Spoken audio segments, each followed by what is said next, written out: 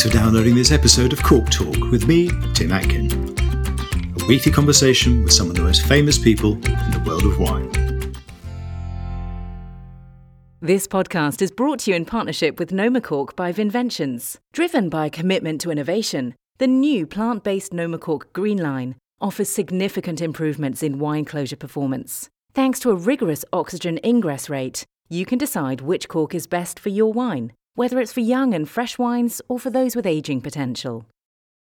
Brian Moore, known as Pitbull during his time playing rugby for England and the British and Irish Lions, was always a sportsman with a hinterland. Our fascinating chat covered his other careers as a solicitor, wine columnist, TV commentator, manicurist, and now psychotherapist, as well as plenty of other things besides, including food, politics, scaffolding, his respect for the French, and why he can't stand Swing Low, Sweet Chariot.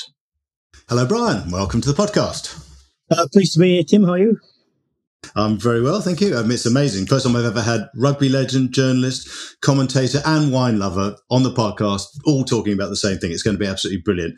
I'm going to start with your beginnings, really, because your parents were Methodist lay preachers, and I'm guessing they weren't big wine drinkers. Maybe I'm wrong, because they were pretty amazing people, weren't they? Well, they were pretty amazing people, given that in the 1960s, the early 1960s, which, let's face it, was not the slightly enlightened time that it is now, they adopted, besides two of their own children, four other children, two Hong Kong Chinese and two of mixed race. So it was a rainbow family long before Angelina Jolie ever was even thought about. So it's yes, they were amazing, but no, they didn't drink hardly at all. I don't think they ever. They might have gone to a pub for a special occasion once every decade almost, and they used to drink a little bit of sweet white wine if it was at a function. But no, they weren't drinkers at all. No. And you were more of a beer drinker yourself in your late teens, early 20s. You started to branch out there, from bitter into lager tops at one point. Oh yeah. Well, the thing is, if you live in Yorkshire, you get bombarded, and I was brought up in Yorkshire, Halifax in Yorkshire. You get bombarded with all sorts of colloquialisms, which they swear are, tenets of faith, not tenants, which Jonathan Gullis mistakenly thought they were, which is a lager, by the way, isn't it? Yeah, it is. Yeah, it is. Yeah. Things like we call a spade, which is common wisdom in Yorkshire, which just means actually we don't listen to anyone else. No, I've been bitter. Tetley's bitter, especially, and Timothy Taylor's landlord was the de rigueur. Webster's bitter. I worked at Webster's Brewery before it got taken over by Scotch and Newcastle, and so that was it. And I used to drink bitter before I went to university. And the bitter in Nottingham, the Home Ales Brewery, it was so rank. I mean, it was awful. That I never drank it again. Now, when we're going home at Christmas for first term, into the Plummet line in Halifax off Bull Green, and John, the landlord, and he said, "Oh, Brian, what's they doing back here?" I said, "Well, I'm back from university, John." He said, "Well, what do they want to drink?" I said, "Well, can I have a lager top, please?" And he looked at me for a second, and he said, "Brian," he said, "they know us very well that we don't serve cocktails in this bar," which I thought encapsulated the Halifax humour quite well, actually. So, no, I moved on from that. I mean, funnily enough, the way I got into wine, it was a very strange thing. England, when I first went to training sessions there, they used to stay in the Petersham Hotel, which is a very nice hotel on Richmond Hill. It's probably got one of the best views in London of the sweep of the end of the Thames, and it's lovely. And, of course, in those days, when I first started, people were allowed and did drink, not on Thursdays and Fridays, but so Wednesdays before games. But everyone used to go to the pub or have beers. And I remember looking at a wine list, and it was quite an interesting wine list. And I didn't really know that much about it. And I said to the sommelier, Jean-Michel, I said, "How much is that bottle?" And it was a bottle, I read something, it was a Parma. Chateau Parma.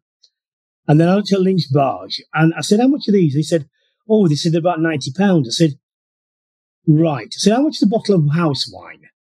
Oh, he said about £30. I said, well, there's a squad of about 38 of us. So if you put that down as 3 bottles of house wine, no one will know, will they? And he agreed quite well. I don't think he's wrong because I don't think he's doing anything dishonest, particularly. It was for the management to find out, and so they didn't. So I drank my way for 3 years through the Peterson wine list without anybody knowing, which was fantastic, really.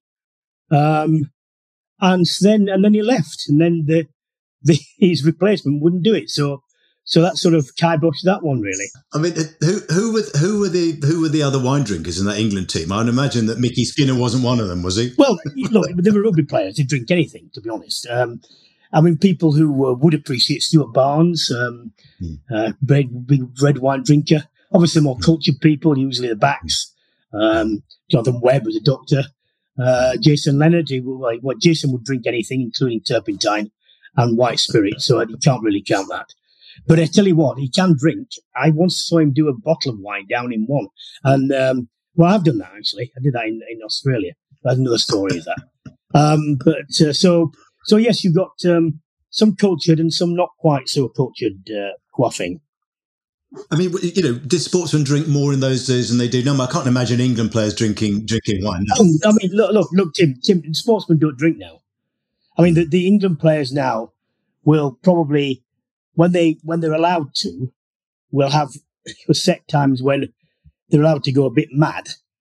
Because, I mean, it doesn't, if you're super fit and you're a professional athlete like they are, a night on the beer might knock you back a few hours, but it's not going to actually affect your fitness. So, but they'll only do that. I mean, I know players who say they went to the World Cup recently wouldn't have drunk for the whole of the tournament, just voluntarily, because the one night in a month, provided it's not too heavy, doesn't make that much difference or any difference.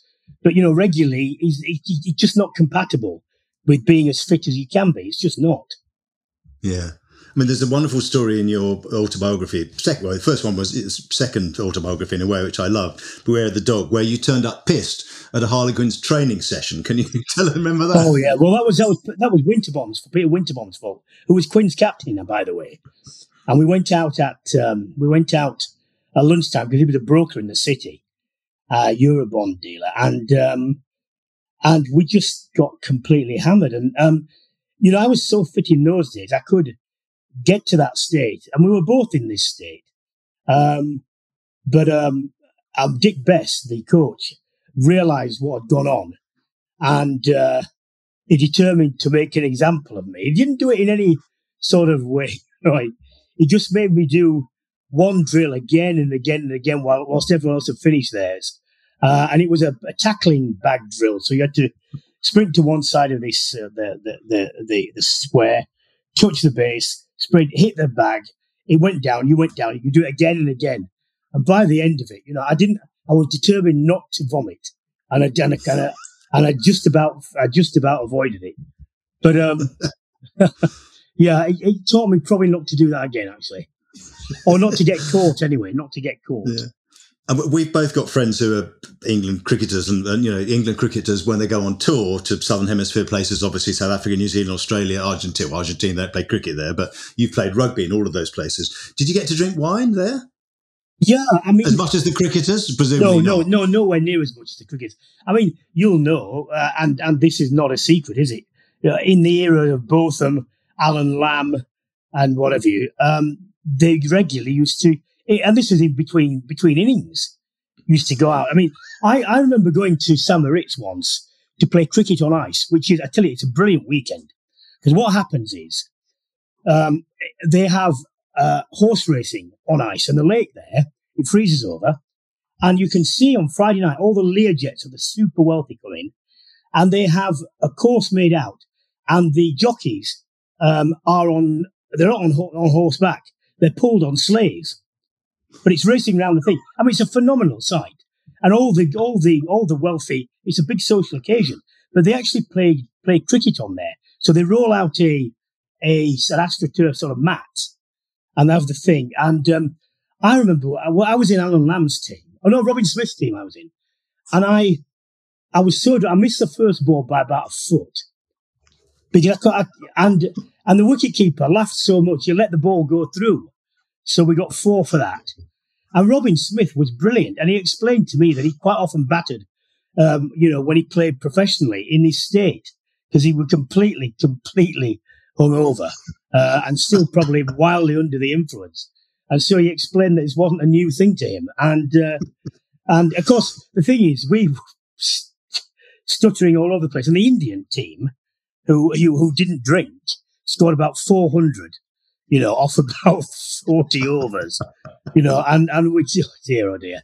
So yeah, I mean, in those days, it was my early career of drinking. It was about volume, and of course, I remember I would just go out being a student when that was the case. And students have changed now; they don't drink anywhere near as much, and so.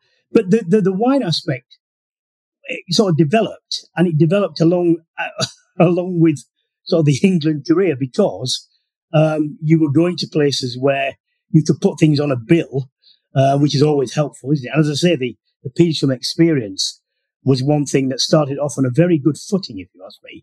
But going to South Africa, going to Argentina, going to Australia, New Zealand, they're top wineries, aren't they? Top producers now. And of course, Australia, I was probably going there when they just about stopped you remember the heavily wooded Chardonnays that you used to have to chew in between courses. Rosemount, Roxburgh. Oh, yeah. And I remember going to Hardy's winery and seeing on the walls all these plaques about, award-winning wines. And of course, we were being served something decent, but not award-winning. And I said, never mind that. What, can't we have one of those? He said, oh, yeah, Mike, of course he can, as long as you don't tell anyone else. So, again, in secret, our table got a few bottles of award-winning wine. But see, this just shows, and people who are involved in wine will know this. The art of suggestion in wine is a very powerful thing, especially if it comes from an authoritative source. Because people were saying, why can't we have that? I said, well, we'll get you some, all right. So what we did was we poured the ordinary stuff and just decanted it, sent it down, and they were saying, oh, this is much better. This is absolutely great. I said, you idiots. He said, I didn't say this. It's the same stuff. It's the same stuff. But it just shows, doesn't it, uneducated palates. What is the point of Andrew Lloyd Webber having a £500,000 if you can't tell the difference, Exactly. between a 200 bottle and and whatever. I've never understood that. But yeah, I mean, we had all sorts of things. I mean, around that. Argentina was great because they were just emerging at the time as a wine producer when I went there. So what we now see, the Malbecs and so on, they were just starting, but it was great to be in on that. And I'll never forget, in 95, I went to South Africa for the World Cup. The International Rugby Board, which is now World Rugby, the governing body of the whole world, thought it'd be a bit of a wheeze, a great thing, to have an opening lunch where all the teams got together. Now, this is a dreadful idea for the following reasons, right? Everyone had gone to their respective parts of South Africa to get in their camps, and they had to fly in to the lunch. So we had to get up at 6 to do this. And the only redeeming feature was that we knew that the Welsh, who were also getting on the same plane, had to get up at 4, which was the only thing that made it even palatable. And then we went to Stellenbosch into the Klein Constantia winery, which is a good winery. But because Douglas Green were the official wine sponsors for the World Cup, the Constantia staff had to serve Douglas Green wine. And I was saying, this is shit. Can we have the Constantia? Yeah, can't we have a Klein Constantia? Oh, no, you can't mention that. Shush. And of course, what turned out to happen, all the IRB representatives on the top table got smashed and had a great time. And we're sat on the table opposite the New Zealanders, who we thought we'd have to play. And so the teams just looked daggers at each other. None of them dared drink because, if you want somebody getting hammered because the other people there. And so the rest of the time was just spent with teams staring at each other, wanting not to be there, being given Douglas Green wine. And so and then I used to fly back. And it's a perfect example of how administrators have no idea get it wrong what they're doing. Yeah. Listen, I've got to ask you about France, because everybody thinks you hate France, and I rewatched that brutal 1991 World Cup quarter-final again the other night. What a match that was. Christ. But you're something of a secret Francophile, aren't you? Especially when it comes to wine. Well, look, I just get that out of the way. I showed that footage to Wayne Barnes, who's just retired, over 100 tests as a referee, one of the best referees there's ever been. And he said to me, with modern technology and the way the game is officiated today, there would have been 5 red cards, 4 to France, 1 to England, and 8 yellow cards. And we worked out that at one point, France would have had only 9 players on the field. In that game, nobody got sent off. And I did enjoy it, but it was a horrible game. It was a brutal. Was that the most brutal game you ever played in? It wasn't the dirtiest game, but it was the most sustained violence, yes. But bearing in mind, it was a World Cup game as well, and it was a very important game, and it was, under scrutiny. But it wasn't quite like some of the midweek games in South Africa or whatever, which were just not refereed properly, and you had to look after yourself because no one else was going to do. But no, I mean, I like the French in this sense. I quite often have. Not often. I've had discussions, shall we say, that have become heated with people, on the right of the political spectrum saying, oh, I'm proud, I'm a patriot, I'm British through and through, I'm English through and through. Or, I said to them, do you not think that, say, the French are proud? He said, yeah, but not as much as us. I said, well, that's not true. What do you mean? I said, well, I tell you, it's like this. I said, you can say what you like about how proud you are.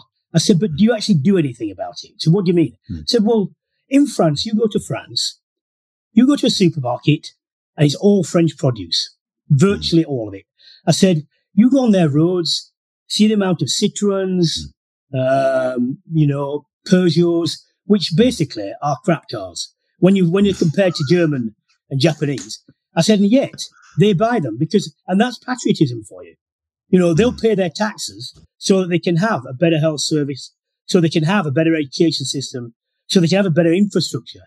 I said, that's patriotism. I said, anyone can talk about this. I said, what happens when they want something? They go out into the streets and burn lorries. Now, I'm not necessarily advocating that you do the same, but the point is that they do something. I don't talk about it. They're on Twitter or X, as it's now called. They don't go on there and whinge and complain and bleat about it. They get out in the streets and say, no, let's do something.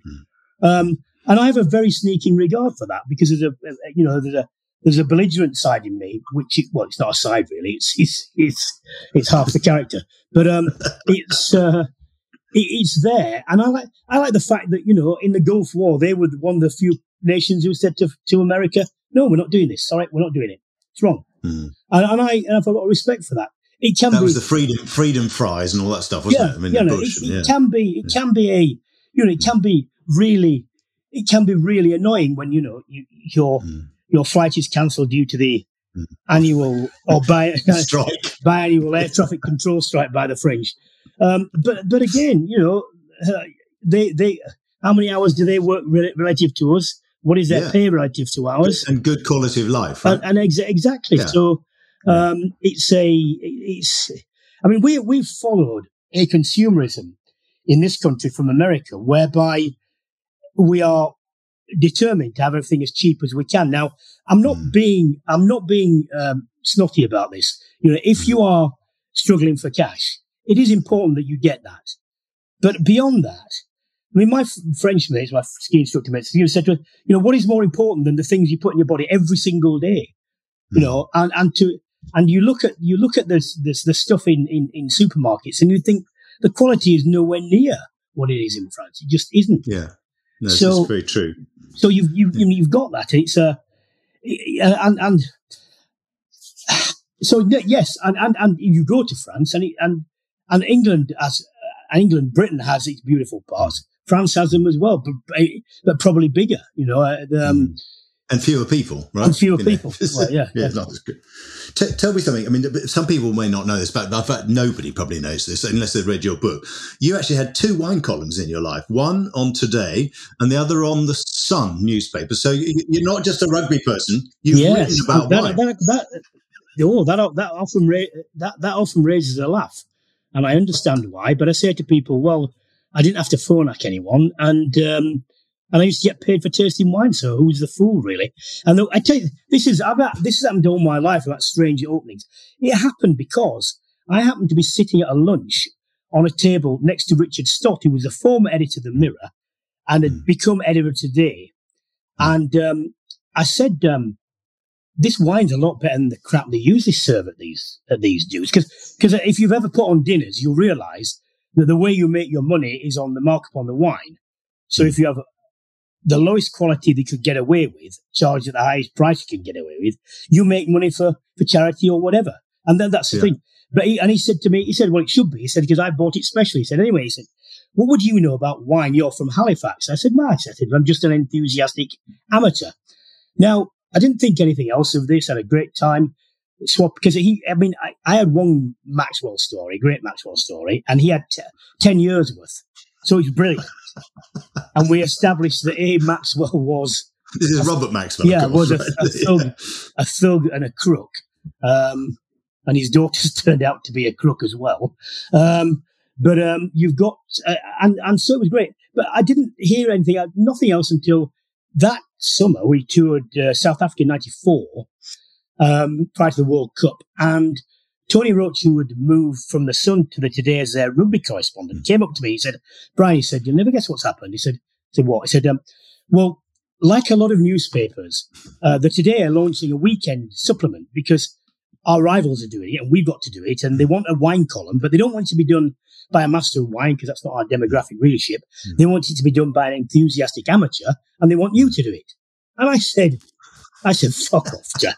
I said, you're going to have to get up a lot earlier than that to catch me, because I thought it was a prank they'd been put, because players were always doing this and via people, stuff like that. And so they had to, in the end, they had to send a communication on a headed fax notepaper, faxes as it was then, before I'd believe it. And so this is, they just said, yeah, go, off you go, do one. And I said, well, they said, we want you to cover, he said, look, it's our demographic. He said, look, ordinary people, what do they buy in the supermarkets? What do they buy in the high streets?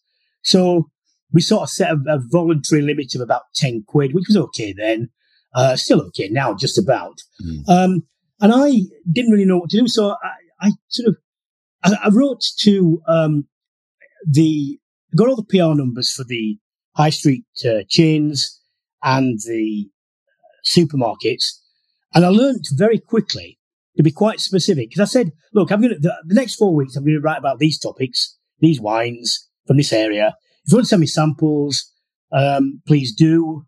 I'm not going to tell you, I'm going to reserve the right to give my own opinion on them, so you won't be able to bribe me or anything. But I learned very quickly to say things like North Italian Reds, because the first one, I said Australian Reds, and about 80 cases arrived. So you were very popular with your neighbours, right? Yeah, I was the most popular in my mind. This is just what England's like, the first time I tried to give a case of wine, because I couldn't store it all. And of course, a lot of supermarkets and high streets were stocking the same one, so you'd get 6 bottles of Jacob's Creek or whatever, and you knew what it tasted like. So I was playing then as well, and I couldn't drink it all, even if I'd want to. And I did do the tastings, sippings and whatever, but still, there were scores of bottles. And when I got up to about 300, I just thought, I can't keep all this stuff. I don't know where to put it. You were still playing rugby, right? I was still playing as well. And I used to take it to work, but you always carry cases of wine, on the tubing to work on the overground. So I eventually sorted it by getting it delivered to the firm. And so what we used to do on a Friday night, we used to have a bit of a party, and I used to hand it round to everybody and say, what do you think? So it was a consumer taste test as well, which was good. But this is what England's like. The first time I tried to give a free case of wine away, in my neighbour in Twickenham. I knocked on the door and I offered him the wine. And first thing he said was, "What's wrong with it?" I said, "There's nothing wrong with it." And then he said, "Have you got a planning application in?" I said, "No." I took it, but he shut the door, looking sort of round the door. You'd have thought I'd said to him, "Can I have sex with your dog?"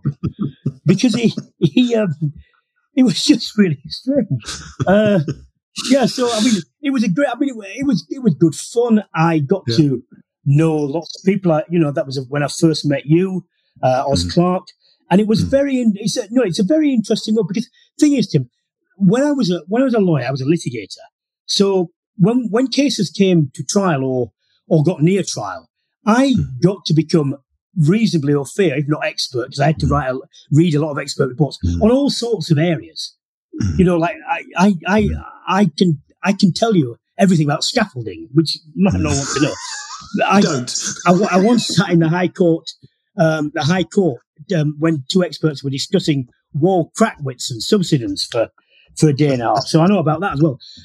But similar to that, you don't understand if you're not involved in the wine industry, just how big it is, how many people are involved, or what sort of aspects there were. And it was a brand new world to me. And it was great because, but it was also the case that people like you, people like us, there are people who embrace people like me who they knew didn't know much. I mean, and nothing anywhere near like they did. And certainly not the masters of wine who are in fact that, but were quite keen to help people who just wanted to know about wine and enjoy it. And then and also we like talking about sport with you as well. And I mean, you're a sportsman. You've always been a sportsman with a hinterland. You like reading. And listen, I want to ask you a couple of things about your other life, because you stopped playing, I think, in 1995, didn't you? That last season at Richmond. Yeah. You've done lots of things since then. I mean, manicurist. I mean, people don't know that. Nail bar, but also, journalism. Obviously, you've been an award-winning writer on the Telegraph, but also commentator. A lot of people would know you for your commentating. I just wonder, do you have more respect now for journalists and commentators than you did when you were a player? I have about the same respect for journalists, but I compartmentalise it in this sense. Sports journalists are what they are. I have an ever decreasing and diminishing respect for political journalists. And I think that just goes with the political system. I am not a socialist. I've never been a socialist. I am left of centre. I haven't voted Labour for 20 odd years. I left over the Iraq War, the party. But the way it's polarised now, I've less respect for them because they are fanboys or fangirls or just client journalists who've lost all sense of proportion. They've lost sight of what they're supposed to do. When I hear editors bleating on to inquiries about the freedom of the press, I remind myself that they don't use it to expose the post office scandal, which they've ignored for 14 years. They use it so that they can snoop on Harry and Meghan and things like that. And I've got less respect for that. The sports journalism has got wider in terms of a number of people involved in the different platforms. I think the quality probably has gone up. The sports writing in terms of the book awards has significantly gone up because it's now an accepted, writing genre where it wasn't before the William Hill and the brief sports. Which you won, right? The book won that. I mean, that's an amazing achievement. Well, look, this is bragging, but it is what it is because it's true. That is one of only two books to win both sports awards. That's the William Hill and the British Sports Book Awards in the same year. Harold Larwood for Duncan Hamilton. Larwood is the only other one, and Duncan Hamilton is a brilliant writer. He's won it 3 times. So to be in that company, he's a huge one, and especially with in my year, the Agassi book was written by a Pulitzer Prize winner. So that's a pretty good book as well. It is a good book, yeah. So I beat that, but it's all subjective. It's like wine; it's all subjective. You don't like it. I can't prove to you it's fun, and that is actually, Tim. It's an interesting fact, isn't it, about wine? Because we can talk and people can opine about the quality, and white wine should be sharp, they should be balanced, they should be flint-like if somebody doesn't want it. If you've got a sweeter palate, doesn't matter, does it, really? Say what you like. I don't like it. And that's the end of the conversation almost. I've got to ask you a couple of things that are in the book, and I really enjoyed reading the book. I'd read the first one, but I hadn't read the second one, and the first one was written with Stephen Jones, wasn't it, the rugby writer, and the second one was all you, right? Yeah.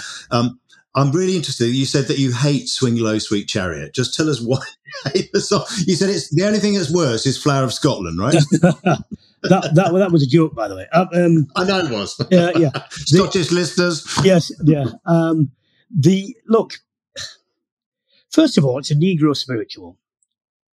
Now, the subsequent claims that there are racist elements to this are not true.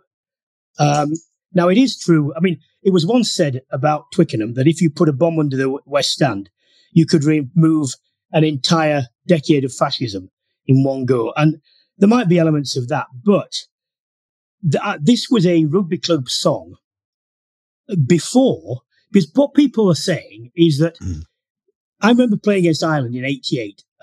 We were losing 3-0, and in the second half, we scored 6 tries. And Chris Ottey, the Nigerian winger, scored 3, a hat-trick. And Swing Low, Sweet Chariot started from the North Stand, and it got caught on, and it was swinging. And so people said that was because Ottey was a Nigerian, there are racist tones, it's a slave, and it wasn't. This had been sung at Twickenham Sevens, it had been sung in rugby clubs all over the country. Now, without any thought of the consequences, and that's a generational thing. This was pre-Ottey, yeah? Oh, years before. Yeah. And it was just, to me, it was and I don't think anyone had even thought about the cultural connotations. And had they done, like now, it would probably have stopped. But at the time, it was just a song like The Engineer and like, lots of other rugby songs. They were bawdy and whatever, and probably of its time. But it was not related to that incident. So that sort of linked. But I didn't like it because it just reminded me of drunken people who didn't actually know all the words. To me, it's a bit like Sweet Caroline, which I also hate, which makes me because people only know, Sweet Caroline. Yeah, so good. So, yeah, can you sing the third verse? Oh no, don't know that one. But yeah, right.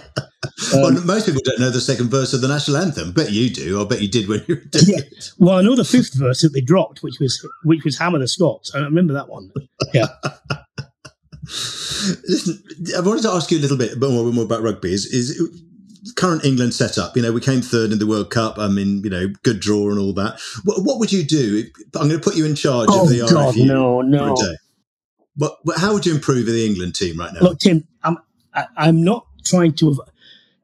I am trying to avoid it in one sense, only because there are so many fundamental things that need to change for it to get to a state where it's as efficient as it should be. One, the academy system is completely broken. They're not playing enough games. If they don't get in the first team, which is difficult when you're an academy player, they might be playing 2 or 3 games a year, which is not good enough. The second division, the championship, does not give them that process. The feeder system is not there. There needs to be a total and radical overhaul beyond what the championship clubs are saying, which is just give us more cash. You could look at a solution like a draft system in America. Something fundamental needs to change rather than just sticking plaster of money. That needs to happen. When you've improved the youth setup and you've improved the pathway, then you will get more players playing in the Premiership, and then it will get better. But it's a process which is all interlinked, and there's no quick fix for it. You can have better coaches, you can have better selection, but there's no quick fix for it. And people who say there is a quick fix they're either lying or they don't know enough. And this is all against the background of a minority sport. And it drives me mad. People talking. I said, don't you understand that the turnover of all the Premiership rugby clubs is the same as the turnover for Everton Football Club? One club. That is how big the difference is. And when they're talking about broadcast deals, championship clubs are saying, we should get a broadcast deal. No one wants the broadcast. They won't do it. They won't give you money. The Six Nations, this is worth X. It's not worth anything near that. Well, football have just got 6.7 billion. Yes, because this is a worldwide league. It's the best league in the world. You cannot think that way. And so, and what about allowing players to play for England who are based in France? Do you think that's something we could change? well, I think you could have a halfway, an accommodation whereby if they've played a certain number of games for England, then they're allowed to be selected if they go abroad. But those proponents of people saying it's a stupid rule, you should just let anyone play where you want. Look at South Africa. South Africa is completely different. They have developed a system over 30 odd years, which has happened. The reason they can do that is they can produce the players who are good enough to go abroad and play. We're not producing enough, and we need a strong premiership to do that. If you let all the players who can go to France, and it is only France, maybe Japan, then what becomes of the premiership? Who is going to want to watch their team if their 5 best players are no longer there? And I'm sorry, but people saying that have got to account for that. Because how will you promote? How will you, as a broadcaster, what will you do if the top 30 players who are selected for England aren't playing in your product? Will you broadcast it? No one will watch. Will you broadcast it? How much will you give for it? No, you won't, or you'll give very little. That has an impact on the clubs. That developing going forward, academies and so on. It's all interlinked. So I'm sorry, but there are no quick fixes for it. It needs to be sorted out root and branch. And at the moment, you've got a relatively small pot because it's a minority sport. But you've then also, remember this, 85% of the money for the RFU come from internationals.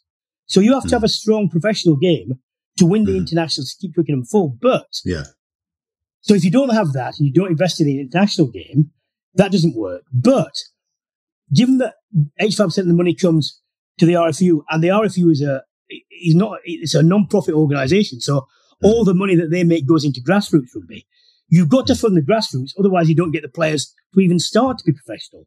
So it's all interlinked, and everyone is saying we want more money of a pie which is nowhere near as big as people think it is. So it needs to be root and branch changes. Really, is what you're saying. Yes. Yeah. I love. Now, one of the things I liked also in the book was you describe yourself as more or less permanently dissatisfied. That was 2010. You wrote that, or I think the paperback came out in 2011. Is that still you? Are you still more or less permanently dissatisfied? No, I am better. I am better. I mean, partly because I'm just starting to develop a practice in counselling and psychotherapy for people who are retiring, either retiring for good from a job or sport, or moving from one career to another. People from the military, coming out of the military, who are institutionalised, athletes who have got 2/3 of their life left and will have to work, and dealing with and trying to foreshadow, ameliorate, and then deal with the psychological consequences of retiring or transitioning and change. I hesitate to use the word transitioning because it's got very different connotations now. But, people have these problems. They don't know they're coming. They can't anticipate them. It's to help people like that, because every athlete I know has, to a greater or lesser degree, had some emotional or psychiatric or psychological problems. Now, they may after retirement. After retirement, particularly. Yeah. Yeah. I mean, I'm not too, some of them have been very minor. Some of them have died. Some of them have become addicts and everything in between. But I don't know anyone who's not had any sequelae.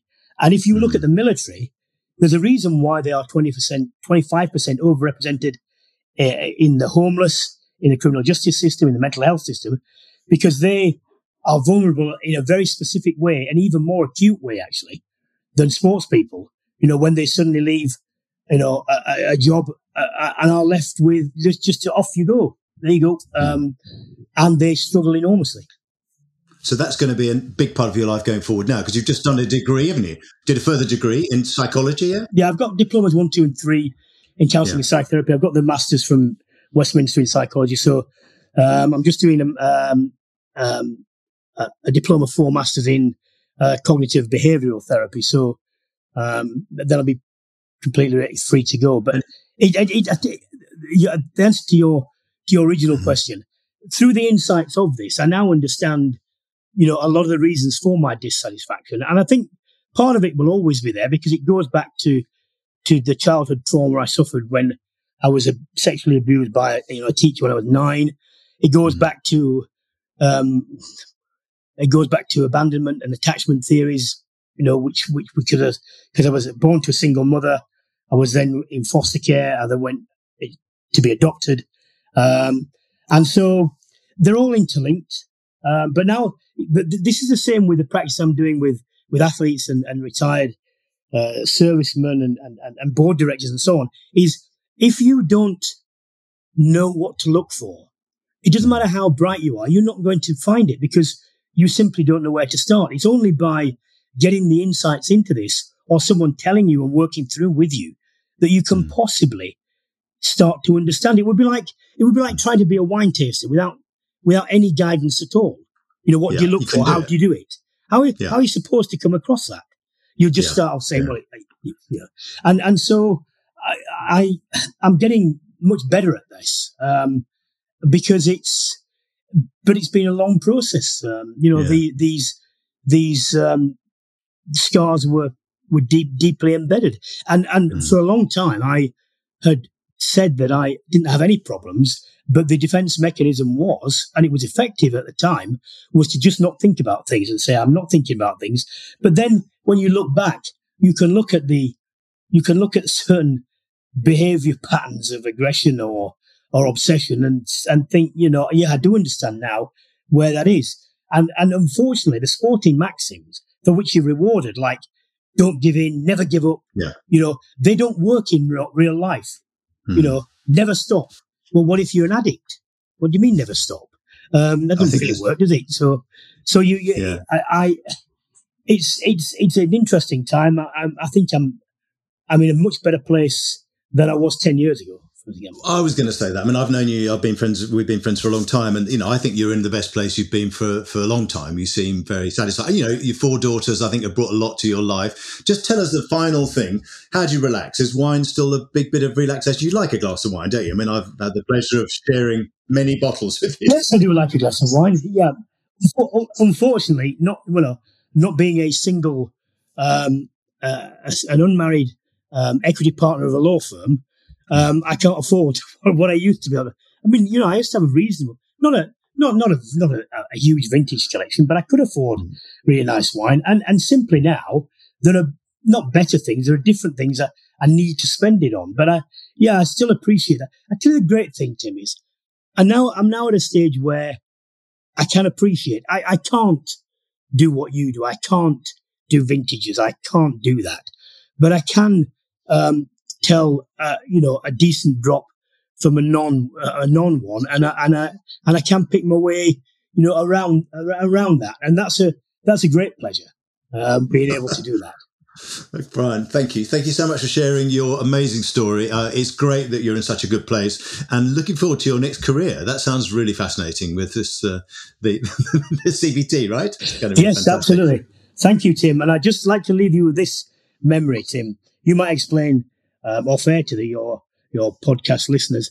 Do you remember the time when we had the party in 1997 before the election results? That was a great. I do. It was. That was. I got. We had to drink wines from previous election vintages. Yes, but do you remember Oz going down into his cellars on the 3 occasions? There was a Hamilton moment, wasn't there, when he lost? There was a Portillo moment, which I got to tell Michael Portillo about on a politics program, and I said, you know what? I said, Michael, you won't realise this, but you were responsible for me being able to drink a really 61 Margot. A really nice bottle of Margot. And then I told him what it was about, and his face dropped a bit. And I don't think you like that, but it's a great story.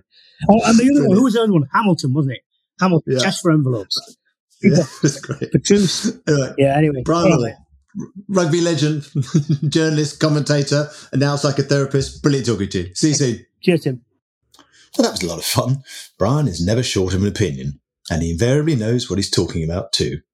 Next week on Cork Talk, my guest is the geologist, Professor Alex Maltman. Join me then.